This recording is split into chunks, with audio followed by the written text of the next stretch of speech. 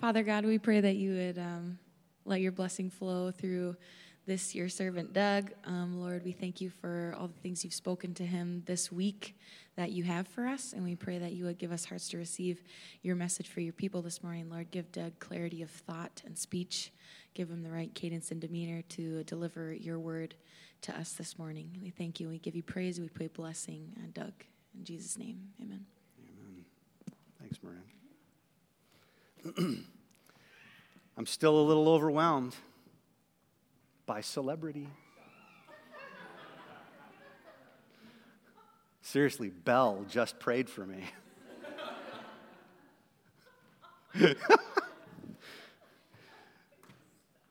Eric and Marin are in a production of Beauty and the Beast happening right now in, where is that? Caledonia, the Caledonia Community Players, is that what it is? And we went and saw that this weekend. So there's just a little bit of awesomeness here. So they did an amazing job. Anyway, now that I'm done embarrassing other people, we are walking through together the book of Acts. Today we find ourselves in Acts chapter 19. Now, what I want to talk about in Acts 19 is at the very front of the chapter, verses 1 through 10. Last week, Pastor Andrew was up here, and he was talking about Acts 18, but he was hanging out, hovering in the beginning of Acts 18, which means he did not kind of get into the stuff at the end of Acts 18 that you almost really just need to know. So I'm going to do a little history lesson here. We're going to cover a little bit of Acts 18, and that'll get us into God's Word for today. So at the end of chapter 18 in the book of Acts, we find our friend Paul. Paul is a believer in Jesus Christ, a newly converted one. He used to hate Christians, and now Jesus got a hold of him and said, no, you're going to be my man for the Gentiles. I'm going to send you out to all different weird places in the world where nobody could think that the Word of God could go, and you're going to bring it.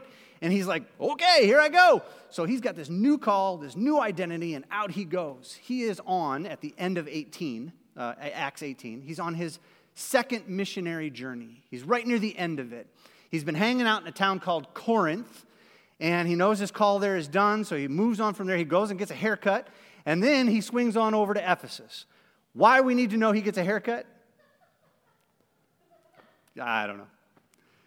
There's probably some deep theological meaning, and if I'd have studied it, I'd know, and I could be able to tell you, but I didn't. I didn't look it up for today, because I was all about Acts 19, but he got a haircut. And he ended up in the town called Ephesus. Ephesus is kind of our focus as towns go. He gets there, and he walks into the synagogue, and he's talking to these people, and they're like, wow, this is really cool. We want to hear more. And he's like, sorry, just a teaser. I got to go. He takes off. They wanted him to stay, but he had to go. So he goes out, and he finishes his second missionary journey. He ends up in a place called Caesarea, and that is where his second journey ends. Now, he's gone, out of the picture for the moment. But he didn't leave the church just hanging. He had some folks traveling with him, a guy by the name of Aquila and a gal by the name of Priscilla. And they are in training to be gospel preachers. He's leadership developing. And so they are traveling with him to bring the word of God around this whole known world. And he leaves them behind. He says, you stay in Ephesus. I want you to preach the gospel. I want you to be the place where people can hear what God is doing. But they're not the only ones. There's also somebody from Alexandria, a guy by the name of Apollos. Now, Alexandria is a Greek town. Apollos is a Greek name, but this man happens to be a Jewish man. This is like, if you're reading this in original language, original time, like these are like big, bright light, shining details. This is weird stuff. We probably need to know he's from Alexandria because that means he's fairly wealthy, he's well-spoken, he's been trained in rhetoric and debate, which means he's probably a really good public speaker. He comes in as a Jewish man who understands that Jesus is the Messiah. He's read his scripture. He knows his Old Testament. He's seen the prophecies, and he says, that's Jesus. He also heard what John the Baptizer had to say. He also is aware of what Jesus was preaching and teaching as Jesus was living his earthly ministry, and he is bringing this good news everywhere he can. He lands in Ephesus, and he's preaching the good news of Jesus and repentance from John. but there's something missing from his message. He's not talking about the cross. He's not talking about the resurrection. And as he's preaching this good news, Aquila and Priscilla are like, whoa, wait a minute, dude. I'm sure they said, dude, you're missing something. So they pull him aside and they fill him in. And it must have blown his mind. He is like, whoa. And they're being developed by Paul to be preachers of the gospel. Now they're, in turn, developing someone else to be preacher of the gospel of Jesus Christ, and he wants to preach it. And so it is at this point that Apollos decides, I got to bring this good news out. You're here in Ephesus. I'm heading out to Corinth. So he leaves. He goes off to Corinth to take care of and to be a blessing to the church over there. That's kind of where chapter 18 ends. Paul is off near Jerusalem, out by Caesarea. Apollos has left for Corinth, and now Paul knows it's time to start his third missionary journey.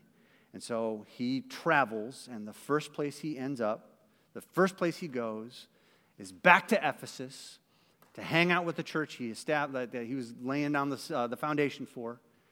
And he hangs out with them for over 2 years, longer than he stayed at any of his other church plants, which in some ways makes sense. It's one of the biggest cities in the known world at the time, like Rome and then Ephesus, like 250,000 people.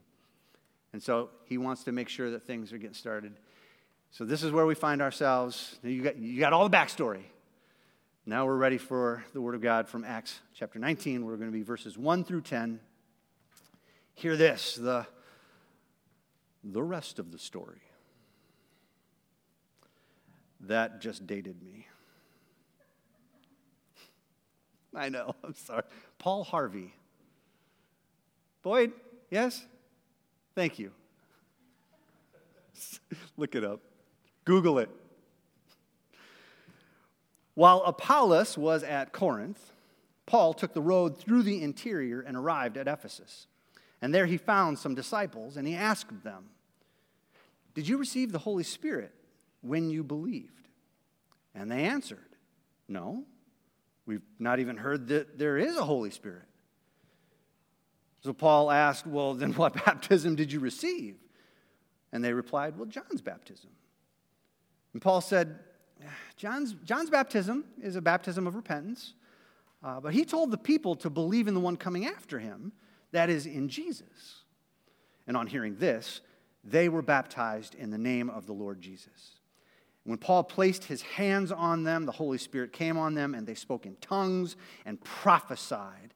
There were about 12 men in all. Paul then entered the synagogue and spoke boldly there for 3 months, arguing persuasively about the kingdom of God. But some of them became obstinate. They refused to believe and publicly maligned the way. So Paul left them. He took the disciples with him, you know, those 12 guys we mentioned earlier. He took the disciples with him and had discussions daily in the lecture hall of Tyrannus. This doesn't mean they went to a different town. Tyrannus is just another meeting space in Ephesus. This went on for 2 years, so that all the Jews and Greeks who lived in the province of Asia heard the word of the Lord. Hallelujah. The gospel was being preached. Now, Acts as a book is one of those interesting experiences, for me at least. Every time I read through Acts, I find myself kind of tempted, because it has a whole bunch of historical accounts and details about who traveled where and when, and this is what Paul did, and then he went over here, and this is what he did, and then these people went over here, and they were hanging out with each other, but then they separated, and they hang out with these other people, and it's got like all the details, like every single detail you ever wanted to know. Like, you know, this is where Paul went to get his hair cut.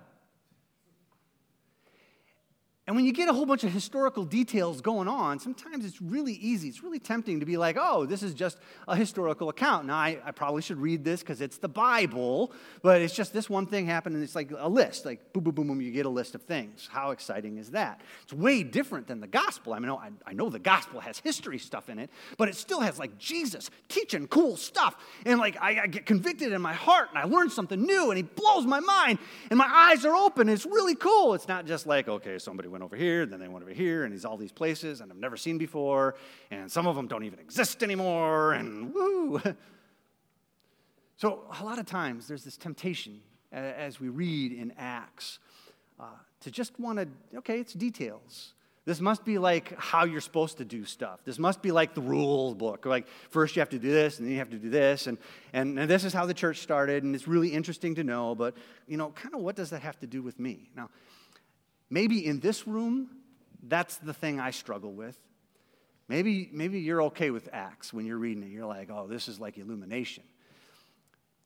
But as I was preparing for today, and I'm reading other folks, I'm like online, I'm in the commentaries, I'm digging in on what different people say in different places.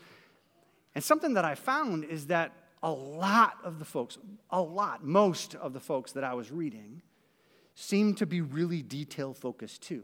Like they want to dig into the nitty-gritty. They want to dig into the rules. They want to establish the foundation. Like this is how everything is supposed to be when it comes to what we understand and what we believe. Like what do we have to know about baptism? And the Acts will tell us that. And what do we have to know about the Holy Spirit? And Acts will tell us that.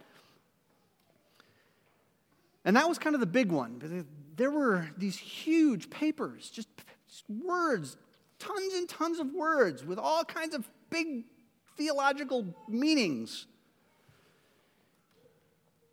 Which basically every time I opened them meant nap time. Seriously, you have no idea how many times Pastor Andrew interrupts my nap when I'm sitting there reading this kind of stuff. And all I wanted to talk about was like, this is how you actually have to understand the Holy Spirit. This is how you actually have to understand baptism. This is what we're learning from Acts 19 about these things. And I get it. Okay, I get it. Details are important. Knowing that we've got things right is important. We are from a faith tradition that likes to get things right. We like our theology. We want to make sure that we're accurate. We want to make sure that what we're saying is true. We want to portray God and Jesus properly. We want to get baptism right. We want to get what we teach right. But as I'm doing my research, that seems to be pretty much all anybody wanted to talk about. I mean, do you get the Holy Spirit first and then you're baptized? Or do you get baptism and then you get the Holy Spirit? Which one? And how crucial is the laying on of hands? Because Paul laid his hands on them, and that must be really, really important. Or do you need a separate baptism of the Holy Spirit that's different than the baptism by water? Or is rebaptism okay if the people who did the first baptism did it wrong? Or like if they do baptism wrong, is it possible to hinder the Holy Spirit? Like to say to the Holy Spirit, no, this is like a closed door because we did baptism wrong. These are the things that people were talking about. Like they were digging into this. Like they were writing books on this kind of stuff. Really long, interesting, boring books. Yes, something can be interesting and boring at the same time. And I'm a fan of details. Do not get me wrong. I like things done in order. Ask anybody who works with me if I like things done in order. You're going to get a big thumbs up about Doug. There's a big thumbs up. But I think we're missing something if that's all we talk about. I think we're missing something if it's all just about the details and the facts and the procedures. And I think a lot of times when we're reading our Bibles, we can get caught up in what's going on in here, and we forget how lives are changed and how people interact and what real people are experiencing and how hearts are impacted. There's way more to know than do we know what we're supposed to know? Are we getting the truth right when it comes to the Holy Spirit and baptism? It's okay to know those things, but we can't stop there. We come from a faith tradition that makes it very tempting for us to stop there. There's this little saying that I've heard kind of about our faith tradition, the Reformed Church in America, what it means to be Reformed. It's like, yes, we're Reformed. We believe in a triune God, the Father, the Son, and the Holy Scriptures.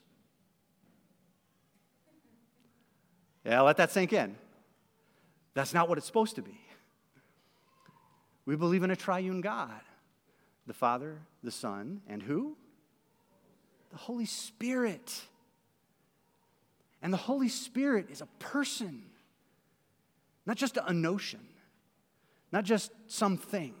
We're talking about someone. And anytime you're talking about interacting with, dealing with someone, it means you have to either have a relationship or not have a relationship. Either you invite them into your life or you don't.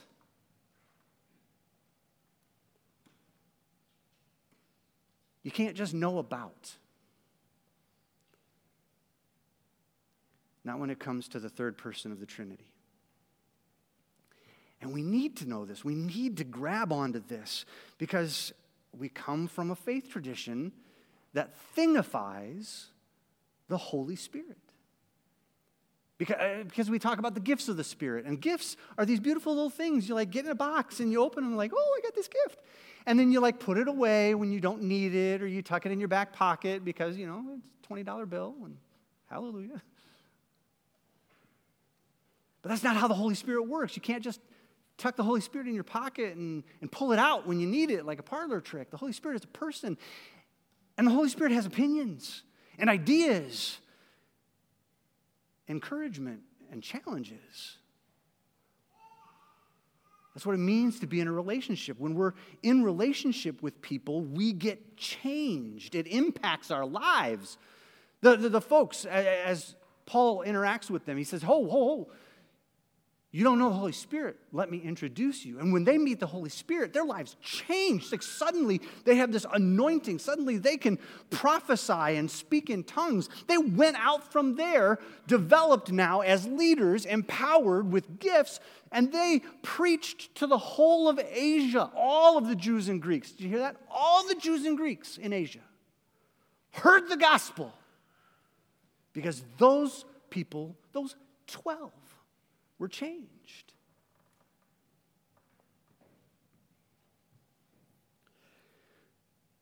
I was reading John Piper, who is a pastor up in Minneapolis, Reformed Baptist pastor, and he was talking about Acts and how we have this tendency to kind of codify what happens in Acts, as if it's like this happened one time, so now it has to happen every time that way. And he's like, no, what happened in Acts happened, but that doesn't mean that it has to happen every time. It's not just a rule book telling us the necessary elements and the hoops to jump through when it comes to faith.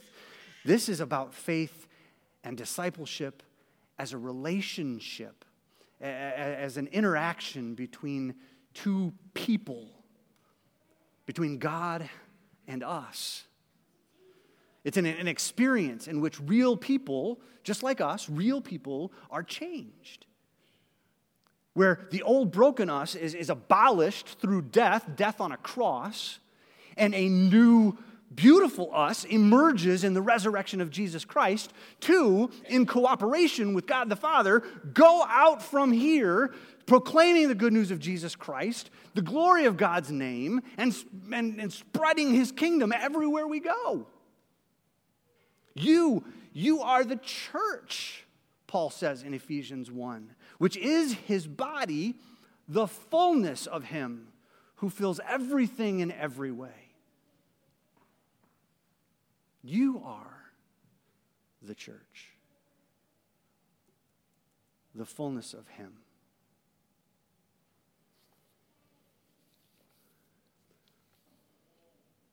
We aren't just supposed to know something more or better when we become disciples of Jesus Christ. We're meant to be something more.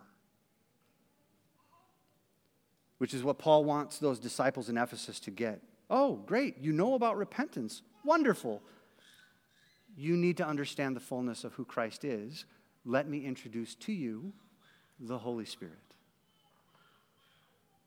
He's going to change your life. In fact, this is so important. He wants his people in Ephesus to get this so much that like later on, after he had left and he's off on other travels, I think he was in prison at this point, he wrote them a letter, and he keeps reminding them in his letter to them just how important it is that they are new creations, that they have power, that they are empowered, enabled, that something has happened in them that is different. He says in Ephesians 4, you were taught, with regard to your former way of life, to put off your old self, corrupted by deceitful desires, and to be made new in the attitude of your minds, and to put on a new self, created to be like God. To be like God in true righteousness and holiness. To be something new. Knowing the truth is good, but being the truth is powerful.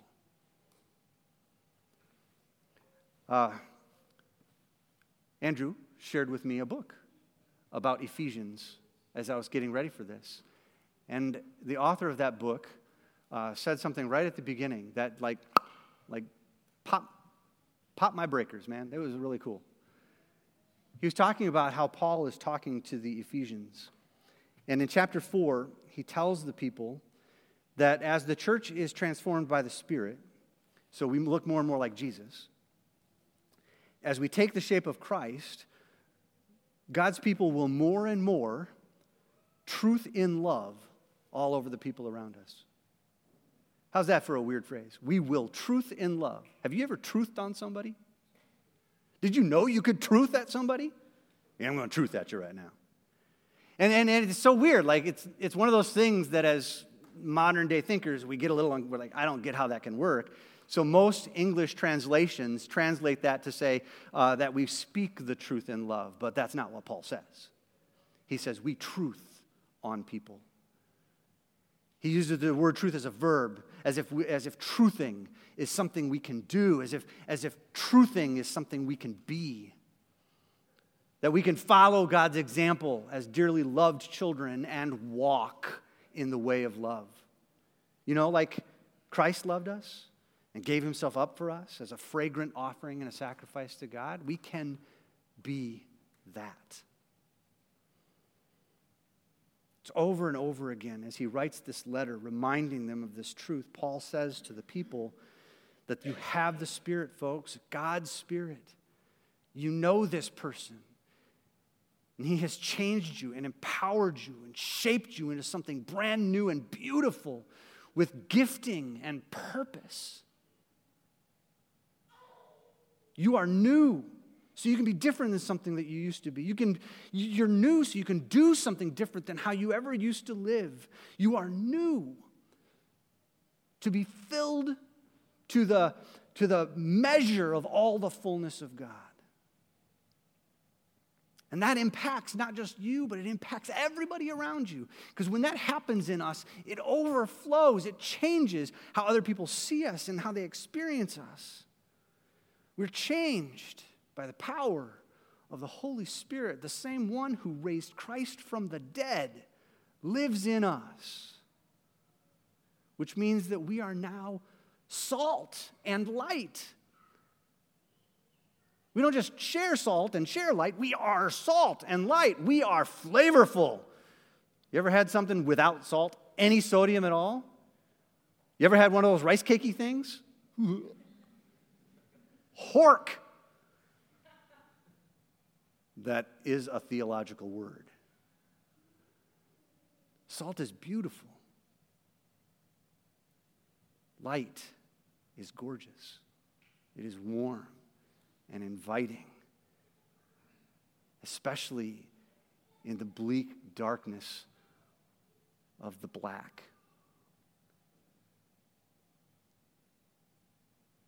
We are made new. We are transformed by the Holy Spirit who dwells within us, this person who changes us, who we're meant to have a relationship with.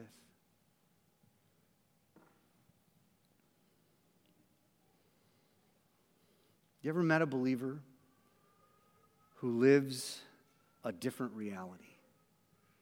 Like Like they have a totally different perspective on everything. And we're not talking about the kind of la-la land Christian, or like Pastor Trent likes to say, the Jesus crispy people.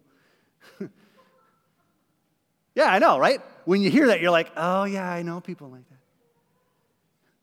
Jesus crispy. They're not like that. No. We're talking about people who are just plain different. Because their life is governed by a whole different set of rules when it comes to right and wrong and justice and peace and compassion and patience and love. These things like flow from them as if it just kind of comes from their beating heart. They can't not be these things. And somehow their framework for life makes them different, but not in a way that makes you want to avoid them because they're like Christian weird. But you want to be around them more and more and more because they're Jesus real. That only comes because of the person of the Spirit. The person Paul wants us to meet. So he introduces them to the Spirit in Acts 19, this moment that changes them, that changes lives. And he wants that for all of those of us who want to be disciples of Jesus, to be changed, to meet the Spirit, to have a friendship, a relationship, and to be changed.